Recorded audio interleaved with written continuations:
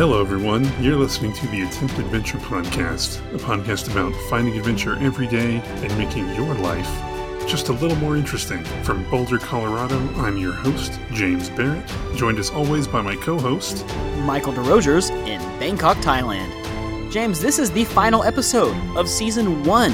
It is. We made it. I mean, we had some hiccups, but we made it. Well, this was a weird year, but I mean, who knows? Is 2022 going to be better? I don't know. I don't know. It does sound like you're saying 2022. We're in the third season of COVID. This is awful. This year was worse than last year. How are they getting worse? But it's over, James. It's over. And I'm drinking, so it's good. And you're drinking. Well, what are you drinking today? I'm drinking a St. Vrain Cidery gingerbread cider. That sounds amazing. It says, spice cider pairs the subtle warmth of ginger and cinnamon with rich dark sugar and crisp apple. That sounds It's so a good. local cidery. I wish I could ask you to save me one, but I have no idea when I'm ever going to get the chance to come to see you again. Apparently it's a seasonal thing. They do it every winter. Well, then I'll have to plan. Well, James, you had a birthday. How was your birthday? I did. It was good. My wife and I, we just took a little trip up to Fort Collins, Colorado. It's about an hour north. Just because, really. We stayed at this cool hotel called the Elizabeth Hotel. It's like a music-themed hotel. They have a jazz lounge and Oh, that's cool. you can rent instruments. They have like a whole vinyl library that you can go, and each room has a record player. That's awesome. It was really fun. Well, James, I guess that was your new and adventurous thing, but you did have a penalty, and your penalty was to have coffee outside. Did you have some coffee outside? I did. By strict definition, I did. Okay, I did good. have coffee, and I did drink it outside at work. It's the end of the year. That's good enough for me. Yeah, I did. I had this grand plan of like making coffee and taking a picture of it by the mountain and stuff, but it was a very busy week at work. Well, you had a blizzard, didn't you? And we had I don't even know it was a blizzard. It was just terrible wind. It was more wind than anything. We got like an inch of snow. It was really depressing. And like, at least if we're going to have like 100-mile-an-hour winds, at least snow. Well, very good. Well, happy birthday, James. Glad to hear it was a good one. And Thank you very much. That's awesome. For me, this week was kind of a weird week. It was a busy week. You know, we're getting ready for Christmas, but I have done something that I guess we can consider adventurous. There was a book fair at one of the malls the other day, and I picked up some Thai language books. I'm deciding that I'm going to work really hard at my language proficiency this year. I'm going to take it more seriously than I have in the past, and so I've started studying. I guess it's an adventure. Learning a language is an adventure. I can speak Thai. I'm not very good at the grammar. I'm not super good at it, but I can get by. But I've decided that I want to take it more seriously. And the reason being is that eventually, maybe 10 years down the road, I need to start working on my citizenship. And one of the requirements is passing a Thai language proficiency exam. It's not a super hard exam, but it would be good to be a bit better at it than I am.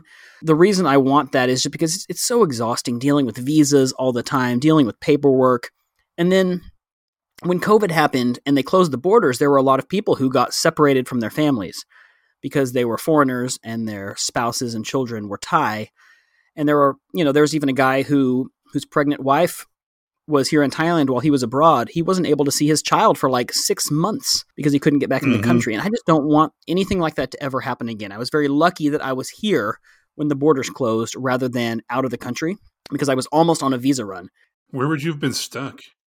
I would have been stuck in Laos. Ooh, that's not great. I had a bus ticket like 2 days before the border closed, and I decided I'm just going to stay and see if I can just, and it was close. It would have been awful. You would have been stuck in Laos for like a year. You know what? I would have gone for the emergency repatriation through the embassy. Just come home. Anyway, that didn't happen, and so I'm starting to learn Thai more seriously, and that's my thing this week. It's awesome. Yeah, that's really cool. This week, we're going to be talking about a really interesting story. We've got a very special guest, Sam Thiara, on today, who's going to be talking about an adventure, a really amazing adventure that he went on. And we're going to have him on in just a second. Before we do that, ladies and gentlemen, did want to mention that this is the final episode of Season 1. Thank you for being with us this year. We're going to be coming back in Season 2. with more adventures for you, probably in February. But if you enjoyed this season, please do get in touch and let us know. We'd love to hear from you. Please leave a review. Give us a 5-star review if you are feeling generous, because that does help. So leave us a review on your podcast app of choice. Send us an email, hello@attemptadventure.com. And if you would like to be a guest on a next show, or if you'd like to suggest a topic, do get in touch. We would love to hear from you. Definitely. And we really do appreciate it very, very much. We enjoy doing this. And, I think this sort of started out, once again, for the whatever time this is that we've launched a podcast. Mm-hmm. It started out for the two of us. It started out because we like to hang out and we like to talk about random stuff. Yeah. And just, have a good time. But the support that we've had has been incredible, to say the very least. And we're really happy that we're able to make something that people enjoy, which was the goal all along. Yeah. So thank you, and cheers, everybody.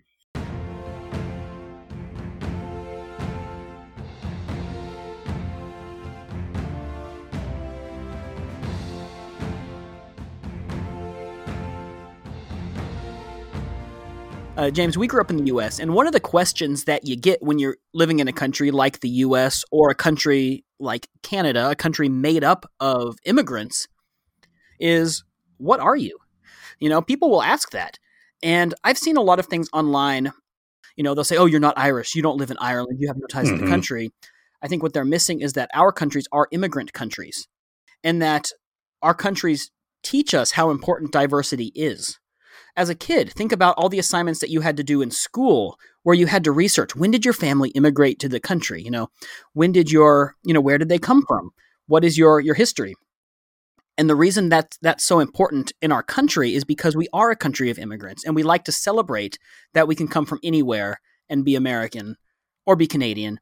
I think that sometimes people that live in a country that is a nation state, where you're in that country and you are of that country, and that's it, don't quite understand why this is important to us. But it's because it's part of our national character, and I think it is a great thing about our country. So I wanted to preface this by saying that, and then I'm going to ask James, what are you? Oh, boy. Mine's boring. Okay. Let me, just for fun, I will pull up my actual DNA results right here. Oh, I've never done that. That's awesome. Because I'm a white person, and I have done the DNA results. My wife has also done it. My wife is not white, and hers is much more interesting than mine. So I am 99.9% European. Oh, okay. 97.9% is British and Irish, and 2% is French and German. My wife, who is black, is more French and German than I am. Really? Yeah. And a lot more and a lot of other stuff. I don't know my genetic makeup, but I just do know from my family history that I'm mostly English and Scottish, a little Irish. But on my dad's side, I am French, hence my surname. And my grandmother was Finnish, and so I do have some Finnish in me as well. The connections that I have to those countries are very far removed. Right. And then we have a guest. We have people like Sam. And we're going to actually let him tell the story.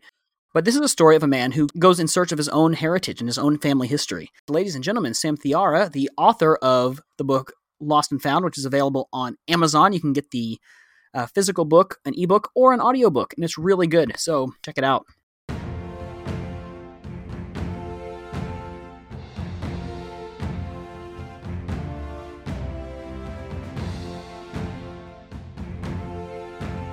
All right. Well, welcome back to the Attempt Adventure podcast. Today, I am thrilled to be joined by adventurer, author, and storyteller Sam Thiara. Welcome to the show, sir. How are you?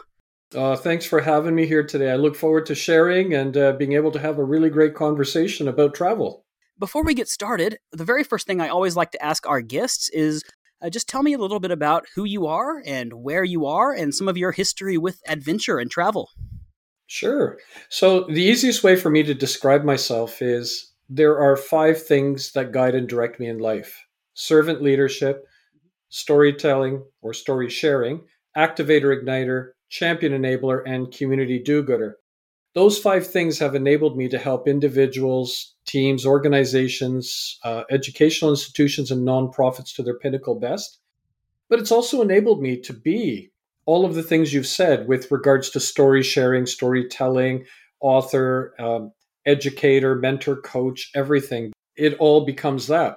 The best way for me to also describe it is that I was born in England, raised in Canada. My parents come from Fiji Islands, which is near Australia, and my grandfathers come from India. And presently, I do reside in Vancouver, Canada, which is a beautiful part of the world. So that gives you a bit of a snippet of who this individual is. Right. And well, that identity ties in so much to your book. And I'd like to talk about that. That's really why we're here today. So briefly, would you tell us a little bit about the book itself and the adventure that led you to write that book?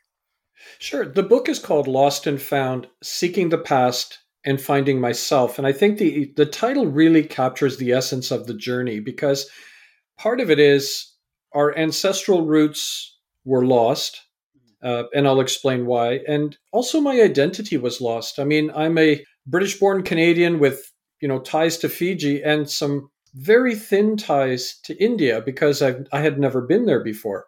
And I just remember growing up in Vancouver and, a common question that people would ask, and actually it was just asked of me 2 days ago, what part of India are you from? Now, if you look at me physically, I look Indian. So that natural first question as an icebreaker or conversation is, what part of India are you from? And my reply back is, well, I was born in England and raised in Canada. Mm-hmm. And then people would be like, no, your parents, what part of India are they from? I'm like, well, my parents come from Fiji Islands. And then they stare at me going like, wait, are you Indian? I'm like, well, my grandfathers come from India. But then the other side of it is others will then reply back saying, actually, you're not Indian, you're Canadian. And, you struggle with that whole identity piece. I mean, even growing up in Vancouver, my parents never prevented us from learning about our Indian culture and heritage. It's just we all got very busy. And in Vancouver, where I grew up, it's a very predominantly white society where our high school maybe had about 500 kids and only 7 visible minorities. So you assume yourself to be Canadian. I mean, heck, we, of course, we play hockey, we eat hot dogs, and when we fall down and we bleed maple syrup. That's how much Canadian I am. Right. But there was always this part of me that, on the one hand, was embarrassed by my Indian identity because it wasn't Canadian. And equally, there was a hunger to learn more about it. And I remember running into my classes in high school before the term would start. I'd run in and tell the teacher there's a mistake. I mean, you'll see the name Ajit Thiara. It's actually Sam. I just wanted to clarify that. But part of the reason being is, I mean, you're sitting in a room and, they say Elsie, Charles, Mary, George, Ajit, and people are like, who the heck is this Ajit guy? Like, what is that name? Right. But it was actually when I got to university, I got into a more global audience where I met people from all around the world and people from India and Pakistan and places like that who started to share with me their, cultural identity, but not only cultural identity, more of the food and more of the aspects of what it means to be Indian or Pakistani. And it made me realize that part really was missing in my life. So that's the part about the identity piece. But also, it was about not being able to really understand where my ancestors had come from. We do know it was northern India and Punjab, but equally at the same time, I mean, all I really had was this faded photograph. That's it, a faded photograph of people from the village and very little information, like just the name of the village, the town maybe it was close to, and the district. And I thought to myself, back in 2004, here's an adventure that I want to undertake. I think what I would like to do is try to see if I can find our grandfather's house, because nobody in my family knew where it was. Again, and part of the reason being is, we are generations separated from India because my grandfather jumped on a steamer ship in Calcutta back in 1905, maybe when he was about 17 years old. And that's when he left India. And apart from that, no one had really visited India except my dad's older brother. But he passed away many years ago. So before we could pull that information, I was able to get was this photograph and very little information. But it was a journey. And I guess what prompted me to go is I'm someone who thrives in ambiguity and uncertainty. I thought, okay, here's a challenge. Here's an adventure. And then that's it. I took off and with my wife, and we headed off to India for the very first time and learned a lot along the way. But this is where Lost and Found, seeking the past and finding myself, really was the essence of this trip. Right. Well, and you even wrote in the book that you wanted the journey to be difficult and challenging. I think that in a way, I mean, I don't want to put words in your mouth, but I imagine it would have been less of a satisfying adventure if you had known exactly where to go from the very beginning. Absolutely. And I've shared that with a lot of people. Like, I mean, if it was as simple as, get off the plane, here's where the village is, we get there, we, arrive, and then we start talking to them and we find out, yeah, that's our ancestral roots. Mm-hmm. Number one, it wouldn't have been as great a story, but equally through that process, I had to learn who I am. And if it was that simple, I don't think I would have really been able to capture the essence of the identity piece. I mean, the simplest way for me to describe this book or this journey is I'm a foreigner going to a land that should not be foreign to me, in search of a needle in a haystack, but not even sure where this haystack was. That really is the essence. And only by those obstacles was I able to capture my own identity, which then led me to trying to find my village. So I thrive in that environment. Absolutely. I've always loved the idea of traveling like with a purpose, with a goal in mind, more of a quest than a vacation in a way. Mm-hmm. And I've always really appreciated reading stories, reading news about people that undertake some kind of journey with an actual goal in mind. I feel like it really just enriches the whole experience. Well, and I think you bring up a really good point here, because also what it made me realize is the differentiation or the difference between a tourist and a traveler. There's nothing wrong with being a tourist, but a tourist just wants to see but not experience. So they'll, want to stay in the really nice hotel, get on the palace on wheels and show me the Taj Mahal and all that, but I don't want to see the poverty. I don't want to see the mounds of garbage and the slums. Now, from a traveler's standpoint, it's not about being voyeuristic, but I had to experience the poverty on a massive scale. Because the idea is that is part of India. That's the fabric. And it's reality, right? It is. And you can't shield your eyes away from it. So there's a difference between a traveler and a tourist. And my wife is a tourist. Mm-hmm. I'm a traveler. So you can imagine how difficult that can be at times. Right. I did enjoy the parts of your book where you sort of compared your experiences together, especially with the shopping and all those experiences that you've had. I really got a kick out of that. Let's talk a little bit about what you mentioned there, because that was one of my questions was with writing. How did you balance that? How did you balance trying to be realistic about certain things that you saw and experienced with also trying not to be too negative about it either? Because you also don't want to come across as complaining or looking down either. How do you balance that as a traveler and as a writer? Well, and I think by being a traveler, you're looking at it through a very objective eye, and you're not taking your home country with you where you travel. I think it's all about exploring, being curious. And I mean, for example, by being open to these experiences, what I realized is, for example, the poverty. The poverty was really difficult to see, but balanced into that was also what I experienced was this resiliency in the people. And the fact that, they've got their worries. I mean, their worries are about survival and about just inking out a bit of a life. Well, here's the thing. We have worries, except to me, my worries seem almost superficial compared to what they hold. Right.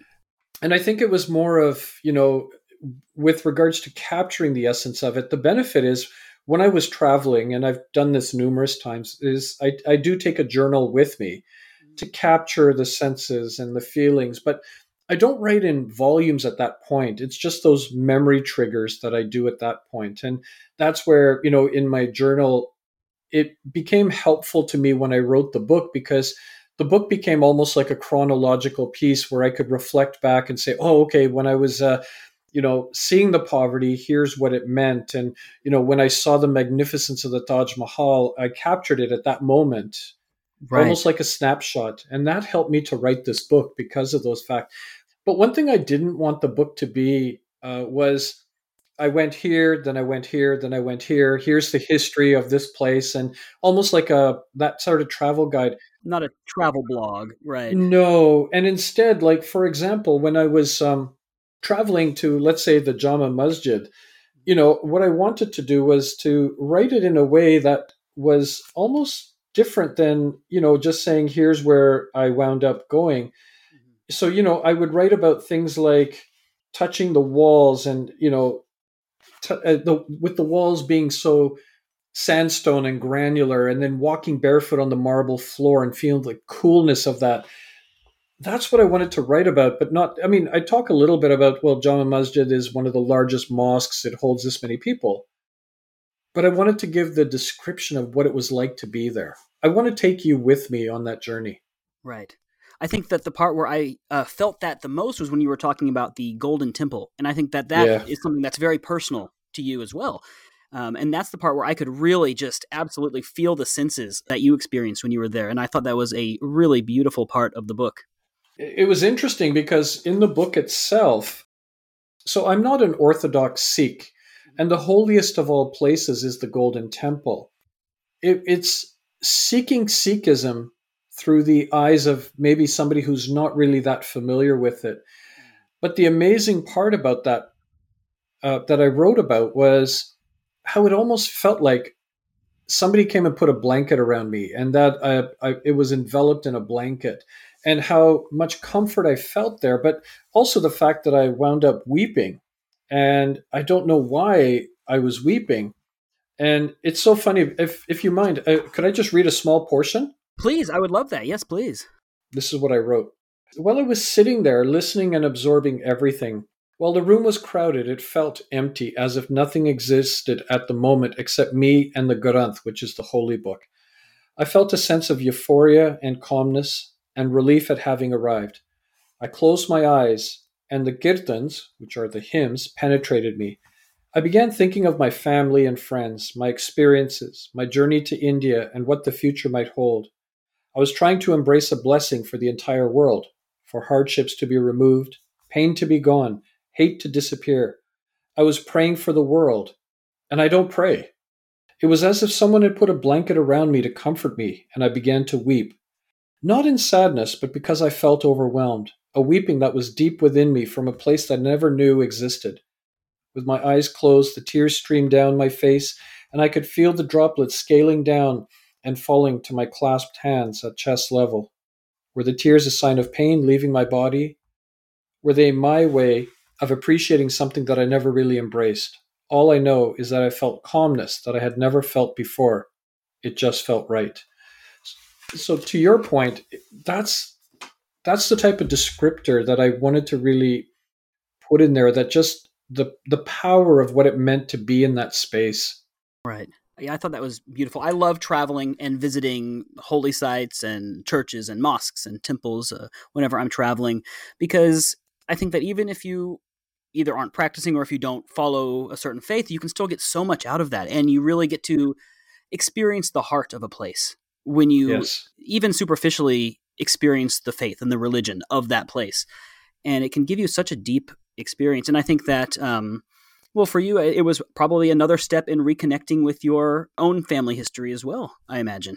Oh, totally. And I think it was also that identity piece, because really what the essence of that identity piece was, prior to India, I saw my life as what I call a thali. And a thali is a platter, but it's segmented into different dishes. So you've got everything segmented, but nothing really intersects. And that's what my life was like before I went to India. But I remember the day I was going to the Golden Temple, I had this epiphany, and I woke up like at 4 a.m. And my realization is, I'm not a thali, like this segmented dish. That's what my life was like, because I was Indian, Canadian, Fijian, and British. Instead, no, I'm khichdi. Khichdi is a rice dish, which is a blend of flavors. So you go to your fridge, you get the vegetables, you cook it with spices, but it's this blend of flavors. It'd be the equivalent of, let's say, an omelet or a bibimbap, something to that extent. And I think that's where, Lost and Found, Seeking the Past, and Finding Myself. Finding myself was that I'm actually khichdi, this blend of flavors, and I don't need to segment myself into these different areas. Right. I think that's brilliant. Another quote that you had that I really liked, you said, one can describe life in India, but it is always an understatement. Is there anything that really surprised you, or what surprised you the most when you were in India? Actually, when I got off the plane, and right from that moment, I don't think you'll ever prepare yourself for India. I mean, I still remember, like, you're in the airport and it's just like any other airport, people walking around, and, you see uniforms and you see dress clothes and things like that. But I just remember when we were, after customs and immigration, started to walk towards the doors. And the closer we got to the doors, the louder it was on the other side. And the doors slid open. And oh my gosh, there was literally 1,000 people standing there. And there was these guardrails that, kept everyone on one side or the other. And literally my wife and I stood in the doorway as it goes open and close, open and close. And it wasn't a matter of us saying, okay, that's it, we're turning around and heading back. It was more of like, I just needed a moment. You have to steel yourself a bit. Yeah. And I started walking forward. And I told my wife, I said, you look to the left, I'm going to look to the right, and just look for our name on a placard. I felt like Moses and the Red Sea because we were parted as we were walking. And then I just remember finally, and people are yelling, for taxi, or they're showing us name cards and stuff. I just remember finally seeing our name just sort of remotely in this mass of people. And our name wasn't spelled correctly, but I was like, I don't care. It's close enough. I'm going with him. And it was right from that moment that we realized and plus our luggage got delayed, or in other words, it never arrived. It was going to come 24 hours later, and you've just been traveling 24 hours. But right from that moment, you just suddenly had this essence that everything, on the one hand, it's very chaotic, but on the other hand, there's this somehow organization that transpires here. But no matter, I think in the first couple of days, all of my senses were just overwhelmed. The smells, the sights, the sounds, everything just overwhelmed. And slowly you start getting used to it and assuming a bit of more normalcy. But it took a couple of days, but it can be extremely overwhelming at first sight. Right. Well, that was one thing I did want to talk to you about. I think a lot of times people are maybe afraid of traveling to a country either they don't know about or that is a bit chaotic at times. I know people are even nervous about traveling to Thailand without any kind of background. What advice would you give to someone who maybe wants to travel to somewhere that's very different from their home country, but is maybe a little bit afraid or nervous to do so? Just go. And the reason I say that is, I've traveled to the most dangerous places in the world, supposedly, because that's what people would think. And I remember I was landing in Kuwait and doing a destination or a journey through the Middle East. And I just remember Kuwait, it was my first destination, and everybody was saying how much of a mistake I was making. Like, they were like, hadn't you seen the news? Haven't you seen Iraq is right next door, and Iraq is going through major upheaval. You could be kidnapped, or there's bombings, etc., etc. And I shouldn't go. I should not go. But, I went and I traveled throughout the entire region of, there was Kuwait, Bahrain, Doha, Abu Dhabi, Dubai, Oman, all of these places. And when I came back, that's when people were like, so what was it like? How dangerous was it? I said, oh my gosh, you're not going to believe how dangerous that place was. And people leaned forward. So what did you see? I said, what did you experience? What was so dangerous? I said, I tried to cross the road and it was so difficult. And they're like, what do you mean? And I said, well, that's the dangerous part. And they're like, what about the kidnappings, bombings, and terrorism? I said, it's safer for me to walk around in Bahrain at midnight than it is for me to sometimes walk around in Vancouver at midnight. Sure. Yeah. It's interesting because the people there are so amazing. The culture there, the food, you have to experience it. With caution, I will tell you, there is something extremely dangerous that I did encounter in the Middle East on one of my trips. I was speaking at a conference in Bahrain. The conference ended on Thursday, and I was leaving on Saturday. So this person at the conference, this wonderful young woman, she basically said, look, I'm going to pick you up on Friday morning. I'm going to take you around Bahrain. And I was like, no, that's perfect. Thank you, because I do have time. So she arrived at my hotel in the morning. And as I came to the car, she just sort of popped out of the car and she said, Sam, I'm so sorry, but the plans have changed. I said, oh, well, that's okay. You go do what you have to do. She goes, no, my mom says I have to bring you home for lunch.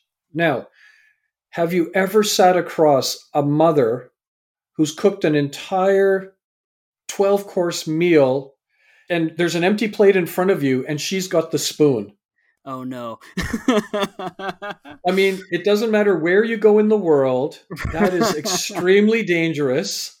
That's the most dangerous thing I encountered in the Middle East was this Bahraini mother who wanted to feed me with gratitude and appreciation. Mm-hmm. That was the most dangerous part. My recommendation to anybody who's listening to this podcast, if you're ever in that situation, eat extremely slow. That's my recommendation. But that's an example of how you have to travel the world. You have to see things. I mean, yeah, of course, you don't walk around with $100 bills coming out of your pocket and stuff. But if you go there with just an open mind, with appreciation and, just curiosity, people will just go out of their way for you. And I've made so many tremendous friends around the world as a result of being open to this. Like you said, food is such a good way of building those connections. I mean, I don't think there's anywhere in the world where people are like, don't eat our food. Oh, no matter where you go, people want to share their food with you, and that's such a good door into the culture. Oh, totally. And speaking of food, I want to read you this quick little quote, which I think captures the essence of what we're talking about here. Travel isn't always pretty. It isn't always comfortable. Sometimes it hurts. It even breaks your heart. But that's okay. The journey changes you. It should change you. It leaves marks on your memory, on your consciousness, on your heart, and on your body. You take something with you. Hopefully, you leave something good behind. And that was by Anthony Bourdain, as we're talking about food. I think he is one of the people that I hold in such high regard because he broke down barriers.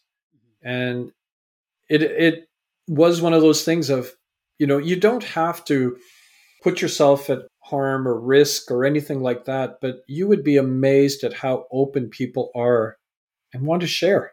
Right. You can talk about practicalities all day, but when it comes down to it, you're right. You just have to kind of throw yourself into these situations and embrace it, I think. Embrace it for everything that it is. Well, and, for example, my best friend and I, we went to China and Singapore. And I just remember as one example, because I've seen it happen numerous times.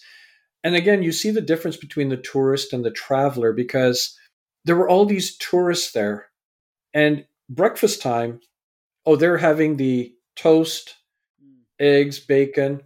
My friend and I, we're going for the congee. We're going for the the fried rice and just sort of like, I don't know what this is, but I'm going to try it anyways. Right. I love a good English breakfast as much as the next guy, but sometimes you just have to, like you said, even if you don't know what it is, just go for it. And my advice is, like, even if I don't like something, I might not like everything, but I want to try it at least once, as long as it looks good and looks clean. I'll go for it.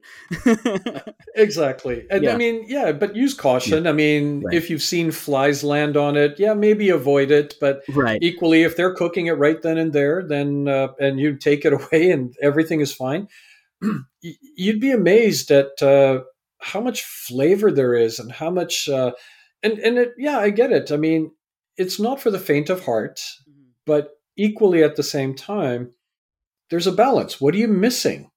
They will tell you that this is whatever it is, and you can make a decision if you're game enough to try it. Yeah. And if not, then that's okay. That's Yeah. okay. You don't have to. But Right. equally at the same time, some of the best food I've had, I don't even know what it was, but it was really good. Were there any interesting experiences that you had in India that didn't make it into the book? Any fun stories Yeah. that you just couldn't fit in within the pages? Actually, the book itself covers off 2 weeks. There's a third week that we were in India as well. But writing the book, it was almost like, finding the village and, going on that journey happened at the end of like that second week. And if we were to go to that third week, it's almost like you hit the climactic part and then it just sort of slows down. But the third week was actually really nice as well, because I really felt in that third week that we were there, because we had a guide and we had people showing us around, but I wanted to see India for what it was, not from a tourist eye. But that third week, the training wheels came off, because now we didn't have a plan or something that was really set. So we had to, for example, take a train down to Jaipur, from Delhi to Jaipur, and we had to do this on our own. Now, we had our taxi driver from the hotel in Delhi drop us at the train station, and oh my gosh, it was chaotic. It was, but what was interesting is there was such a crowd of people wanting to carry your bags. And, obviously because the coolies, who are the bag carriers, want to get their tips. But amidst all of this chaos, I told my wife, I said, oh my gosh, I don't even know where our train is. I have no idea if we've got these vouchers that we got, but I don't even know if this is going to get us to, and what's our backup plan? If this doesn't happen, do we go back to our hotel and rebook or what? But somebody had told us, you know what, you just get to this platform and there'll be sheets of paper pasted on the wall. Just look for your name. And I was like, there is no way that's going to happen in this chaotic place. But sure enough, we found a platform, and sure enough, there was sheets of paper. And I looked and I said, there's our name and there's our seats and there's our car, which one we go in. I mean, it's so chaotic, but it's organized. There's a system. There is a system, but I don't know how it works. Right. I mean, that's one part. And then we got to Jaipur, and we almost like it was a bit more of a relaxing pace. And then we went down to Udaipur and the Lake Palace Hotel, and the elegance of that place, and a hotel that sits on a lake, and you have to be taken by boat there. So, we really did enjoy the splendor of that. And that's where, the training wheels were off, but we still got to experience other parts of India. But we didn't want to sort of dash around from too many places. Like, I really wanted to experience, and that's the other part is, I've got people who, for example, did an 11-hour layover in Frankfurt, and they went to, 4 hours into Frankfurt and came back. And, I mean, basically they said, oh yeah, no, I've seen Germany. And I'm like, no, you haven't seen Germany. Right. Yeah. So, I mean, I didn't want it to be where, we were in Delhi, and then, 2 days later we're here. And then 2 days later we're, in southern India. 2 days later we're in Chennai. And, I wanted to just really get a bit more of an essence of the place, as opposed to running around and saying, well, yeah, no, I've seen, Goa, and I've seen this place. No, I want to experience it. I don't just want to see it. It still wasn't the time I wish I wish I had more time in India, and it was only a 3-week journey. But, I really wanted to concentrate in a specific area, part of it to find the village and part of it to, experience the cultural identity, as well as just what it meant to be in India. A lot of times when people want to travel here in Thailand, I give them these tips of things that they ought to do. And they don't always seem like the big things to do. For example, I always say, like, wherever you are, I think it's a lot of fun in any new country to go to a supermarket and just see what a supermarket is like, see what's on the shelves, see what the fruit is like. What kind of things would you recommend somebody to do in India? Maybe that's not the big sites. Obviously, you want to see the Taj Mahal, but like, what are the just daily life things that you think somebody should do if they want to really see some slice of life? I totally agree with you. In fact, when I was in Thailand the last time, my cousin and I, we went grocery shopping, and we picked up all of our groceries. Yeah. I still have my Thai black pepper still left, but I use it very sparingly because I don't know when I'm heading back again. But for India, part of it is there's what they call dabas, and dabas are the roadside cafes. Go and hang out there and have your chai and pakoras or chai and samosas. The way I describe it is you're pretty safe with either pakoras or samosas because anything deep fried should be killing the germs. Yeah, nothing's living on that, right? Not in an Indian fry up, but I would say the amazing things would be those dabbas. That's something to really check out, and you get the authentic food, and they're so flavorful. Uh, in Delhi, one thing that I found, which there's a few things I found, but in Delhi in particular, there was this thing called the Lotus Temple, and it's with the Baha'i faith, and it was almost like this gem that was within the confines of Delhi. But when you go in, it even says you are not allowed to talk. There was just silence, and that was beautiful. So that was something I really liked. Where we stayed in Jaipur, there's the Trident Hotel. I don't know if the name still exists, but right across from it was a lake. The most amazing sunrises and the most amazing sunsets. And there's I guess a palace that's right on this lake, but it's no longer well, I don't know if they revitalized it, but it just sits there. And just the essence of seeing that palace amongst the shadows and the lights as it's sunrise or sunset, that was truly amazing. The other part that I really found fascinating was the Jagdish Temple in Udaipur, where it almost has this beautiful, intricate artwork embedded into the stones. That was interesting. And see, for me, it's also, I agree, like, yeah, the Taj Mahal and, what you need to see. But equally at the same time, just little hidden gems that exist that if you just are open to it and you get to experience it, is magnificent. And I remember when we were traveling about, just even what I do is I often with my phone or whatever will put the instrumental music of that country and just sit in the car. And as the car is going, you see the fields, you see people working in the fields, or you see the shops and things like that. It's almost like you have a running screenplay happening right before your eyes. Yeah. I've never thought of doing that. That's Oh, amazing. I'm going to definitely try that. anywhere I go, I will upload Middle Eastern music, Thai music, or anything, and then just there, and you just listen to it as you go. It's just really magnificent. Wow, that's a fantastic tip. I have never thought to do that. That's brilliant. At the risk of sounding negative, I certainly don't want to sound negative, but one of the Sure. things we like to talk about on this show is when things go wrong, right? That's where all the best stories come from.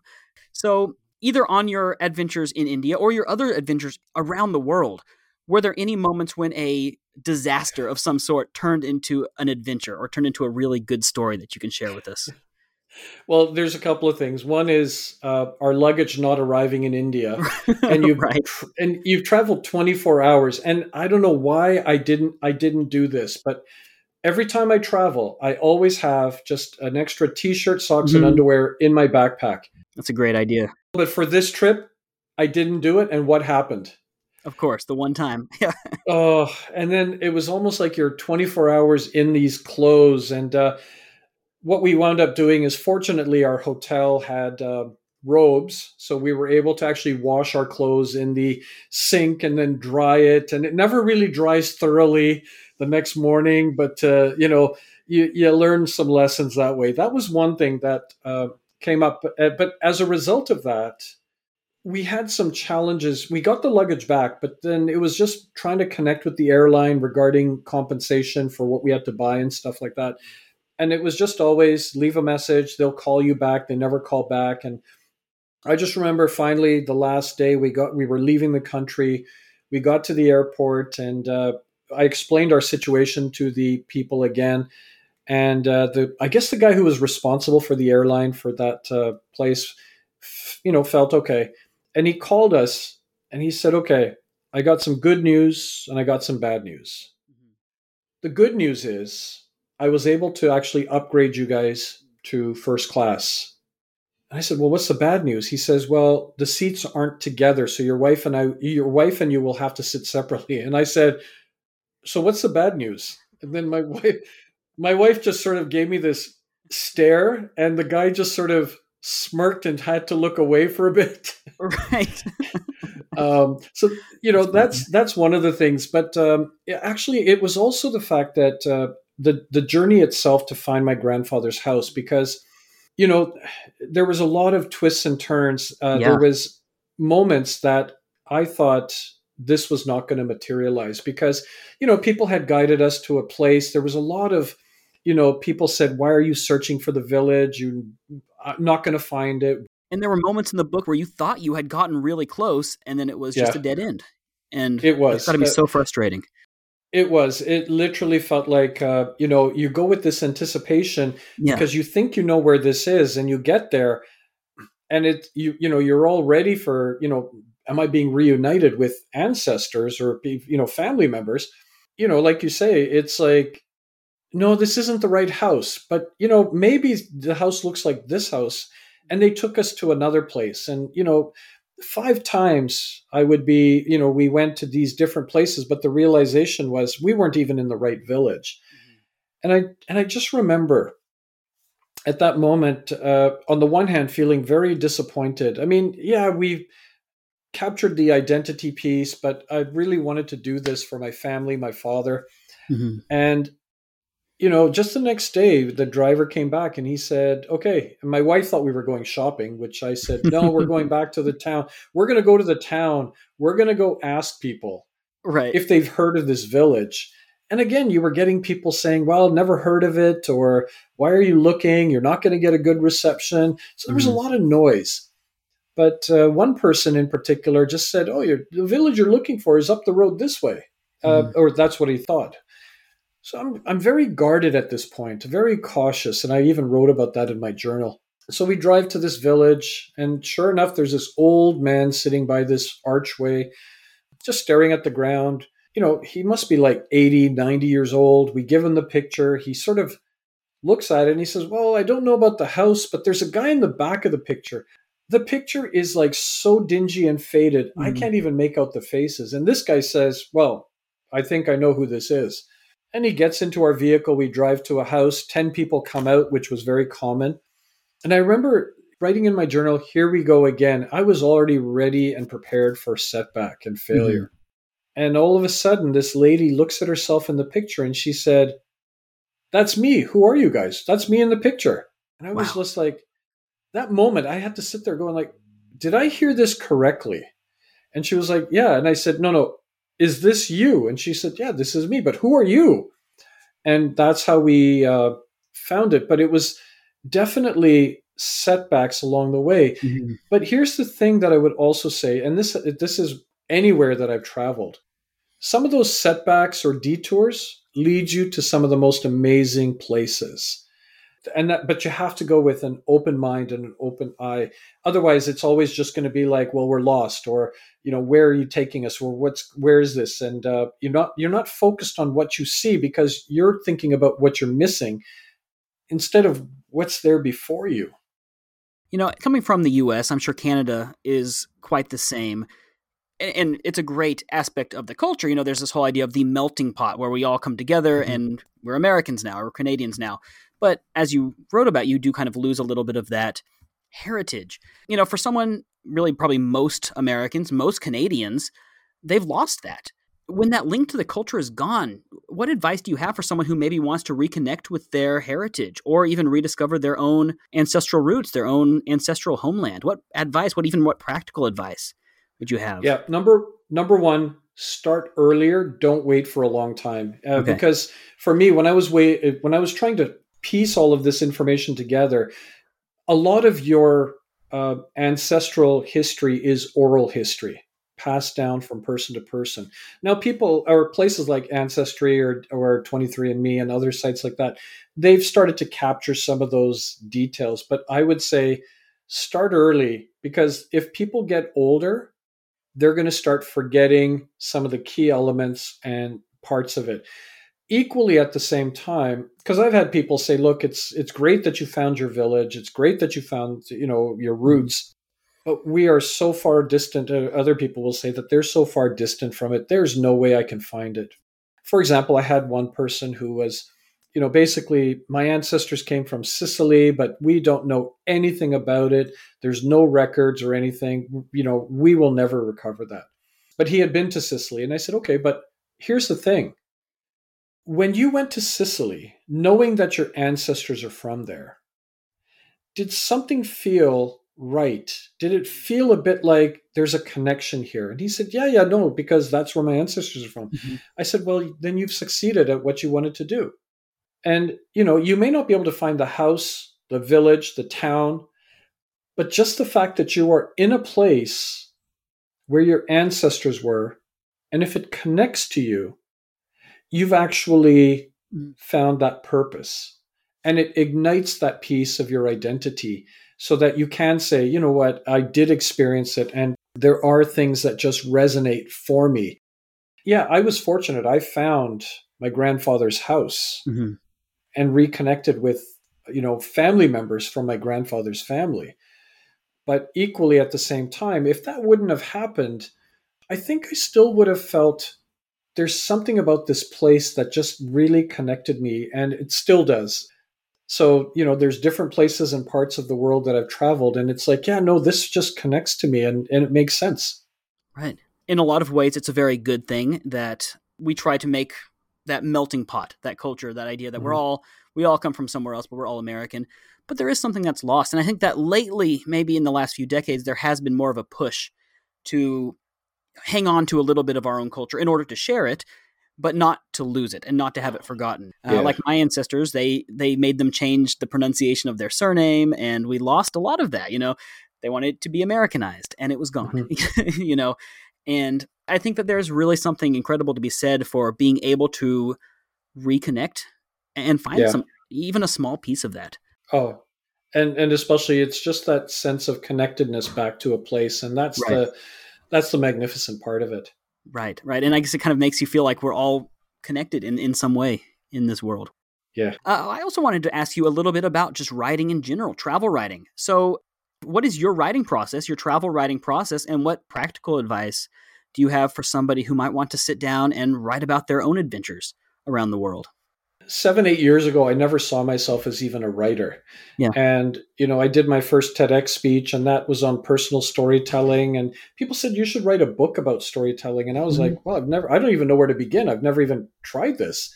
Yeah. Well, when I sat down and I just sort of started putting pen to paper, it started to flow. But the challenge was, people were always saying, who's your audience? Who are you writing for? Mm-hmm. And I always found when I was trying to write for an audience, I just found it was really difficult for me to write.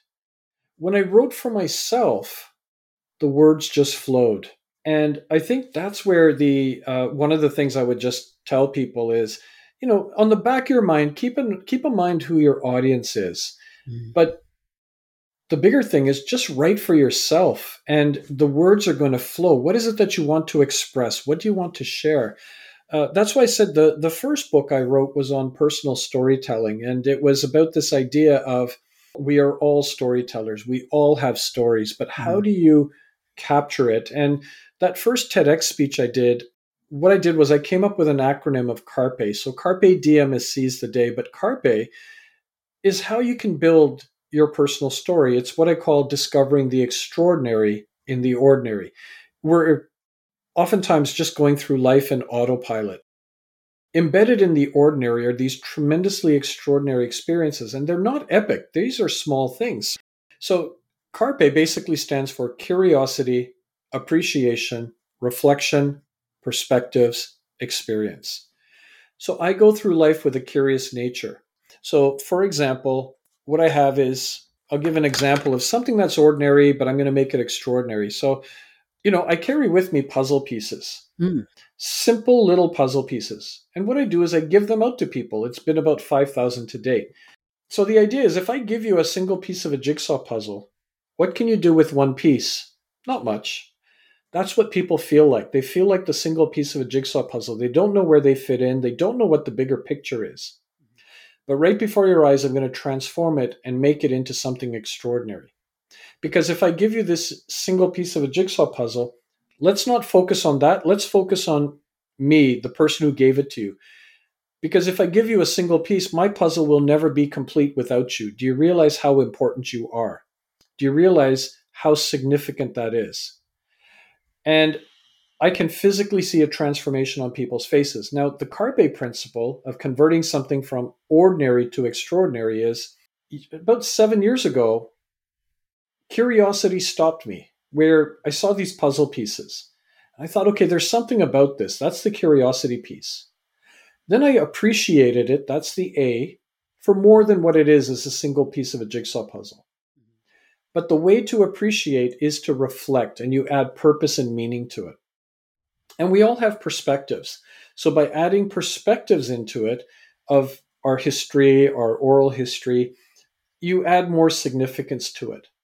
And if you don't capture your story as an experience, your story will die an untimely death. It will never be remembered. It will never be told. But that's an example of how you make something ordinary into the extraordinary.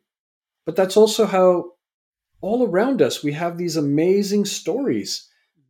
And I remember writing in that first book, there's fear in me in writing this book because of what people may think. But the bigger fear is, what if I don't write this book? So I encourage people, your journey is so important, and it's important to you. And if it's important to you, it needs to be shared.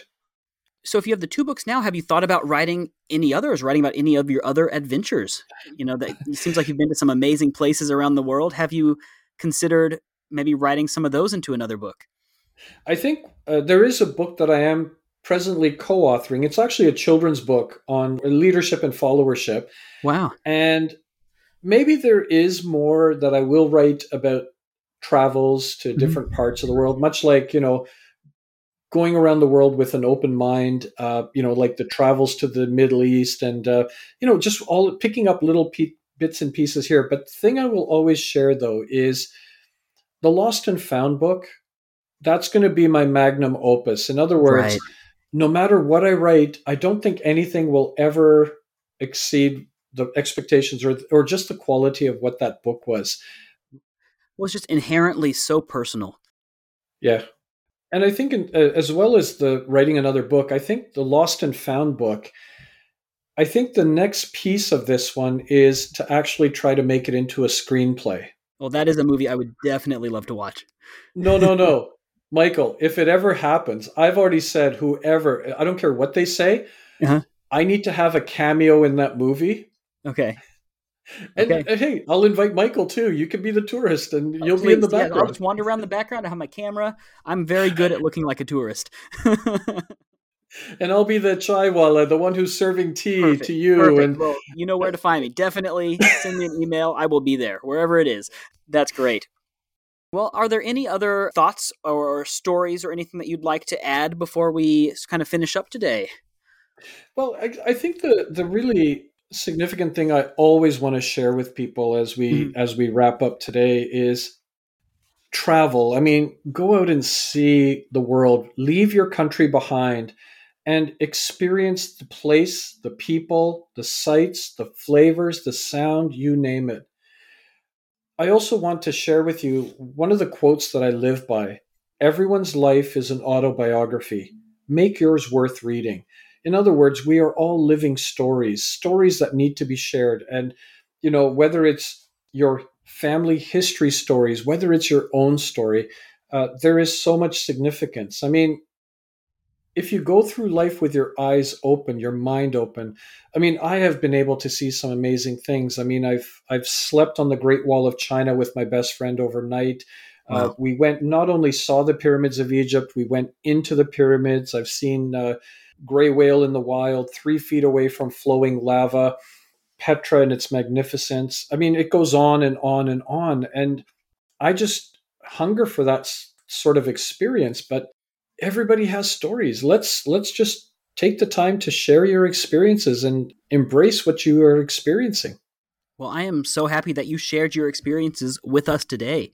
I think that, well, I'm certainly inspired, and I think that our listeners really will be as well.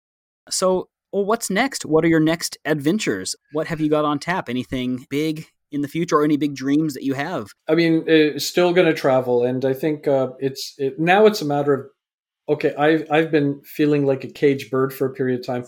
My wings are going to spread. Tell I me think, about it. Right. yeah, I think definitely want to make a trip back to Thailand. I use that as my base, but then Vietnam. I have never been there. I want to experience Vietnam. I need to go back to the Middle East, but I'm also looking at Costa Rica. I've got Oh, wow. an opportunity to do a retreat there. So there's all of these areas and places that I really do want to continue to explore.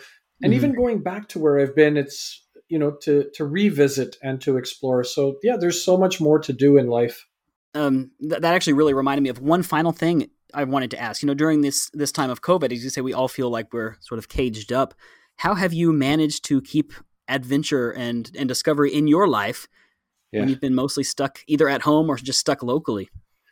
I think part of it is I came up with an acronym that I share with people. And as you can tell, I really do embrace acronyms. Yeah. What I've said is there's a need for us to care right now. And what CARE stands for is collaboration, adaptability, resilience, and empathy. Collaboration is the fact that we all have something to contribute. And instead of holding back, let's share with each other. So let's collaborate. The A stands for adaptability. We've all had to shift and change our lifestyle. Let's always embrace this adaptable lifestyle. Resilience. This isn't over today, tomorrow, next week, maybe even next year. So let's build this resiliency into our life. And empathy is showing care and compassion to each other, because you don't know what people are going through. Yeah, I'm going to be traveling again, but equally at the same time, let's look at the opportunities that are here, not as problems, but as opportunities. What are we building for ourselves? What are we learning and doing that's going to make us better people? So instead of going outwardly, because I can't travel right now, Right. I just booked my first travel, which is to Ottawa. But instead of looking at it outwardly, I think I've really looked at it inwardly, and how can I contribute to society and people? Right. Great. Well, Sam, where can people find you online? I mean, if you go to my website, sam-thiara.com, so sam-thiara.com, my book is there, so you can always find it there. I'm also on Instagram and LinkedIn and Twitter, so you can also find me there. And especially if you go to my website, there are about 180 blog posts about, the other side of my life is coaching and mentorship. So there's a lot of comfort in what I write for people, but equally at the same time, and it's all available. So that's something that you can always capture as well. Great. Very good. Well, we are so happy to have you on today. Thank you so much. You are welcome back anytime. Please, let me know after your next adventure, and we'll have you back on to talk about that as well. You're more than welcome. And when you run out of that Thai black pepper, send me a message. I can maybe try to ship you some. But if you've never had Cambodian black pepper, gotta say, it might be even a little bit better. Yep. No, I think, Michael, I appreciate that, but no, I have to come there and pick it up myself. Okay. That gives me the reason. It gives me the reason. Well, then, when you come here, I will get you some street food, and we'll definitely catch up. That's it. Great. Perfect. Well, thank you so much for being on the show today. I absolutely loved it. I really enjoyed the book so much. Thank you so much for coming on the show and for sharing your stories with us today. No, definitely. And thank you for the opportunity to share. And I really greatly enjoyed this conversation today.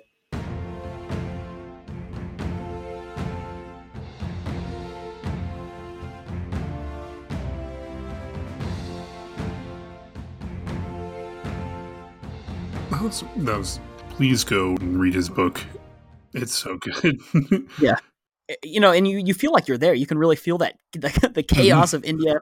And like he talked about in the interview, he does such a good job describing it that you kind of feel that sensory perception. You feel like you're really there. It's a very good book. Really interesting. Mm-hmm. And it is interesting, a little bit what you said before the interview is that, he, growing up, he was Canadian, and in Canada, he's considered Canadian. Just like, you can live in the U.S. and be ethnically from anything, but you're still American or still Canadian. Right. Even if I do get Thai citizenship, I'll never be Thai. No matter what I do, I will never be Thai. But if we go to the US, my wife could be American, and that's the difference. Mm-hmm. That's really the difference between a country like Thailand or a country like America. I will never be Thai, even if I'm a Thai citizen, and I'll always be seen as a foreigner.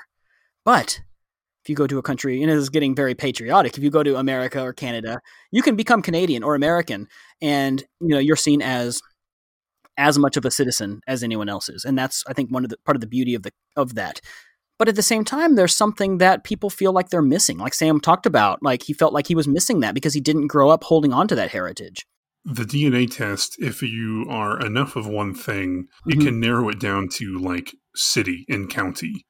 And like for me, it's like the British part is Greater London, which thanks. But the Irish part is Donegal. So I know like where that part's from. And I'm like, I need to go there. Good luck narrowing down all the Barretts in Donegal. Oh, yeah. Well, I think that's very cool. I think that who are you is such an important question because everyone deserves to have that connection. Everyone deserves to know who they are. Sam was just such a fantastic guest. I loved having him on. I loved hearing about his experiences. And again, yeah, please go buy the book. It is so good. Thanks so much for, one, just being on our show. Yeah. And two, thank you for writing the book. Yeah. It's hard for me. I'm very picky with books. I have a Kindle and it's full of things. And it's true. Like what Michael said, it really does grab you. Yeah. And you do sort of really feel like you're in India, a country which I know very, very little about. And honestly, until now, wasn't really on my radar of places I really want to go. Not for any reason in particular, just didn't think about it. Right. But now I'm like, I kind of want to go. Yeah. Well, ladies and gentlemen, if you want to be a guest on the show, please do get in touch right in. hello@attemptadventure.com or go to our website and click on that little contact us button.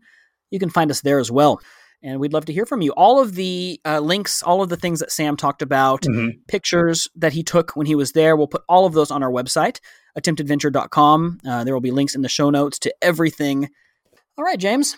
It's time for our favorite segment, Adventures in the News. And this week, sir, it's your turn for the final adventure in the news of 2021. What have you got for us today? It's kind of heartwarming. The title of it is Farmer Rescues Abandoned Kittens that turn out to be leopard cubs. Oh, gosh. Okay. Wildlife officials in India say a man who rescued what he thought were a pair of abandoned kittens brought them inside his home and only later discovered that they were leopard cubs. Oh, my gosh. And he grew suspicious when they appeared to be growling instead of meowing. And you said that was in India? Mm-hmm. Let's see. It was in Madhya Pradesh's Dar district. The forest department took custody of the felines after they confirmed they were leopard cubs, a male and a female, and they were taken to a rescue center. Okay, well, that's good. I was going to say, like, what do you even do? Because, like, you don't want to, like, turn them back out to die, to starve or to freeze. And then, like, I kind of want to keep them. Well, at the same time, you probably shouldn't keep a leopard. No, please, if you rescue a wild animal, do not keep it if they do not make good pets. But, I mean, there's that little part in your head that's like, what if I had 2 leopards? I have a regular cat. Yeah, I mean, I have 2 regular cats. They think they're leopards. But, maybe not. I guess rescuing 2 leopards is an adventure. You know what, James? It is an adventure, and that's the perfect bookend to this season, because if you remember, our very first adventure in the news was about that Thai Navy guy rescuing those cats off a sinking boat. We open and close with rescued cats. You know what, James? It's like poetry. It rhymes. Ladies and gentlemen, thank you so much for tuning in to this final episode of Season 1 of the Attempt Adventure podcast. We'll be back in February with new content, new episodes, and we'll have some other little surprises up our sleeves for you too. Definitely. We got a lot planned for Season 2. It's really going to be a good one. We know that you'll enjoy it. We enjoy it. So please stay tuned for some great stuff coming up. Definitely. I've already recorded our first interview. Oh, yeah. Like an hour ago. So we've already got content made for Season 2. Here's a little teaser. It's a Valentine's episode. Romantic. Anyway, you can find us on our website, attemptadventure.com. That has all the show notes, all the episodes, pictures, links to all of our social media. Alternatively, you can find us on all those social media sites. It's all Attempt Adventure. Yeah. You can email us directly, hello@attemptadventure.com. Or the easier way is probably just to go on the website and click the Contact Us button. You can find us on all your favorite podcast apps. Please go, leave us a review, tell us what you think. 5 stars if you're feeling nice. It helps a lot, and we really do appreciate all the feedback that we get from our listeners. Definitely. All I can say now is thanks for listening. Happy New Year. Yeah. Stay safe out there, and until next time, keep adventuring.